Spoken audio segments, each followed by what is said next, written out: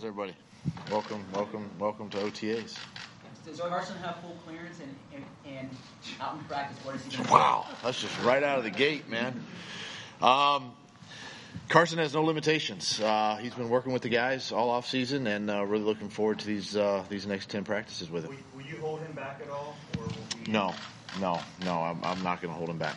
How important is it that he comes in ready to go right here without any limitations, unlike last year? I mean, is it important? Yes. Is it training camp? No. Is it the regular season? No. So we're still building as a football team. We're still, we got new players. We've gone out and got a bunch of free agents, and we're trying to get everybody on the same page. We got some rookies. So Carson, we just got to get everybody.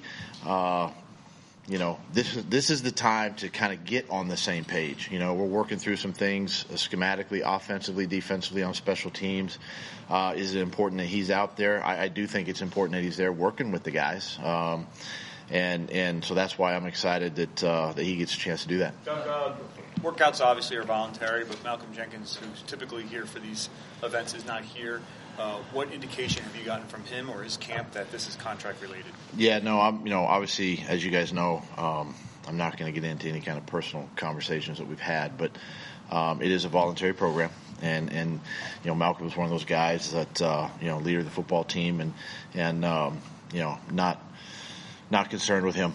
And, we're going to keep our focus on the guys that are here and get better today. When you don't have a veteran like Malcolm here, though, what are the conversations like to see how he's doing physically, keeping up with his training? What are those conversations like? Those are all things that obviously private conversations with our players and with our strength conditioning staff. But these guys are pros. They understand their bodies. They understand that when they are here, that they're ready to play and ready to go. And again, he's a guy that I don't have any concerns or worries about. Doug, Carson told us in mid-April that the bone hadn't fully healed.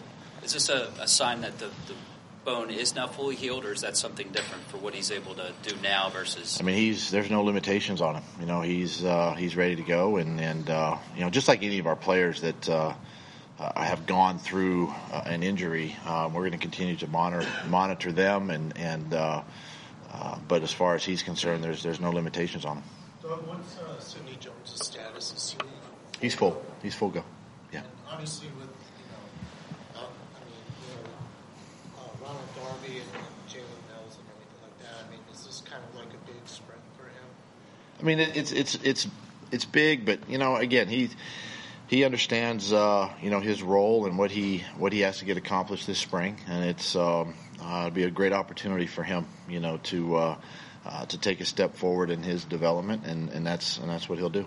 So what about Rodney McLeod and the whole safety situation? I mean, if he's not available, maybe short a little bit deficit. Well, I mean, listen, this is OTAs. This is not week one, so I'm not concerned about that right now. Rodney's, my concern with Rodney is getting him healthy and getting him ready and getting him back out there. So it's a great opportunity for the rest of the guys that are here and working and just seeing what we have depth-wise on the roster. How does Zach Brown fit into the linebacker group?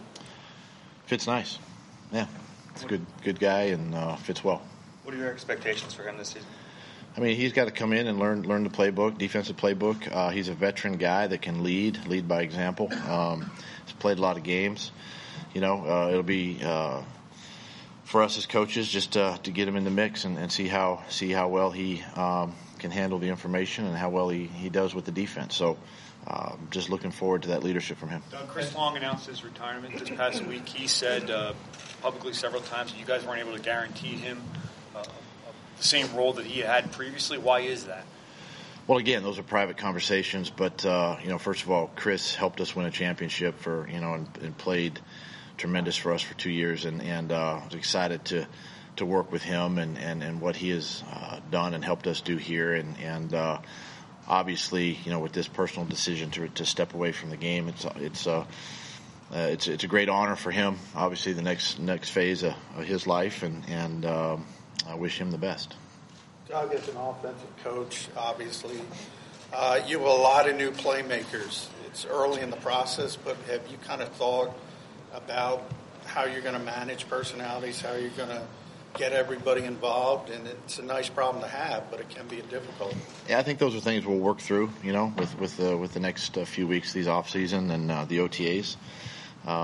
This is the time of year we can do that, and really a kind of experiment with the personnel we have on offense. And that's the exciting thing, because we're not playing games for a while, so we're not game planning anything. We're executing and trying to get better with our scheme. So I'm really looking forward to the new additions on offense and seeing how well they fit into what we are as a team. Speaking of which, Doug, has Deshaun Jackson been around a lot, and what sort of sense have you gotten from him? Deshaun's been here. I mean, I'm that was probably one of the things that I was excited about with him, that he's here and working with the guys and working with Carson. And I'm just looking forward to getting him out there and moving around and how much he's picked up with the offense, through phase 1 and 2, and seeing how best we can use him. Doug, last year, the last couple of years, when all your quarterbacks were healthy, there was a pretty clear hierarchy. It was Carson and then Nick as the solid number 2. How does Cody Kessler's presence and Nate Sudfeld's presence, is that dynamic still in place? Are they competing for the number 2 spot?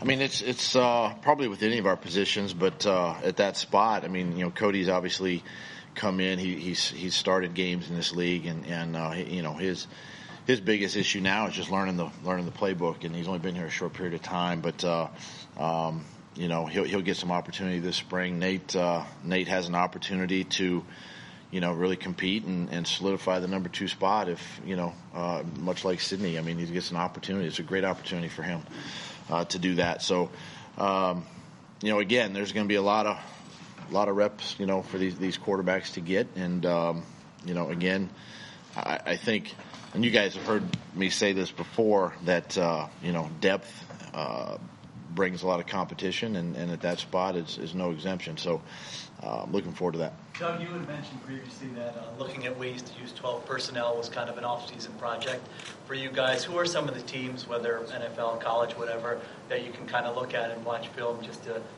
brainstorm different ideas on how to do that? Well, I wouldn't say there's necessarily one particular team. A lot of teams use 2 tight ends, but for us, it's just a matter of going back and evaluating our scheme. And some of the things that even we do with 11 personnel, we can do with 12 personnel. So, in creating new and exciting ways to utilize that personnel group. Who's out for the spring? Guys where you need to hold them out until training camp? Who are guys that are out? Yeah. Are there any players who you just won't have all spring? Well, I mean, the guys that had surgeries after the season. I mean, we're just going to continue to monitor their progress, and see where they are at the end of spring, and then obviously we got time before training camp to get them back. Are there names that? Oh, you want names? Obviously, Brandon Fletcher. Listen, obviously we don't give out injury reports at this time, but I mean, I could say guys like Fletcher and Nigel with their incidents at the end. Brandon Brooks. I mean, these are guys that we're just going to monitor and see, and keep them coming on their progression, and get them ready for camp. Malik Jackson's a very vocal guy. What have you noticed about him from a leadership standpoint? He's been great. He's been great with that group. He's been great in the room.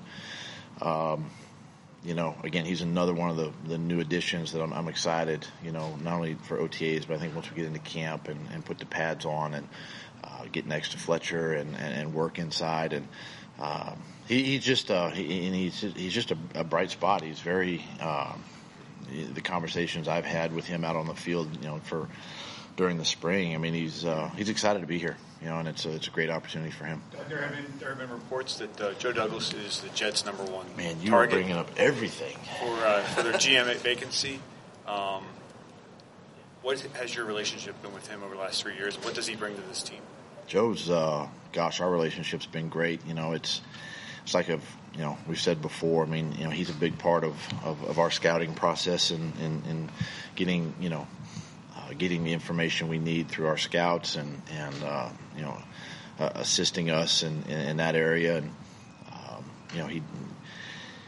our process has always been a collaborative one. There's a lot of open dialogue, whether it's between me and Howie, Joe and Howie, the three of us together, our owner, and he's really built that relationship and has done a good job for us. Are you anticipating losing him?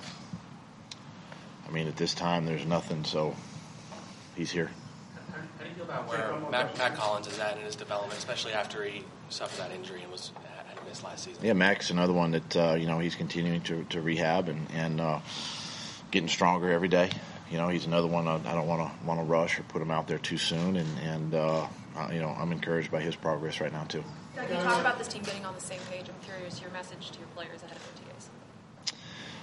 It's one day at a time. I mean, this is the time we start to build the foundation, of our season, and this is where we also get to see, the collaboration with the team and sort of, that camaraderie, right now, and even though all the pieces aren't here, I think we can really sort of interject the new guys to how we practice, and when we're not in pads, and it's about getting, better each day and just focusing on today. You mentioned at rookie camp that you might cross-train Mailata at left and right tackle.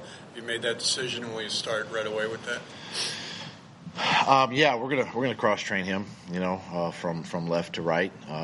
He's been working a little right tackle, in phase 2. So it'll be a good, for him and his development and his growth as we work through OTAs that way.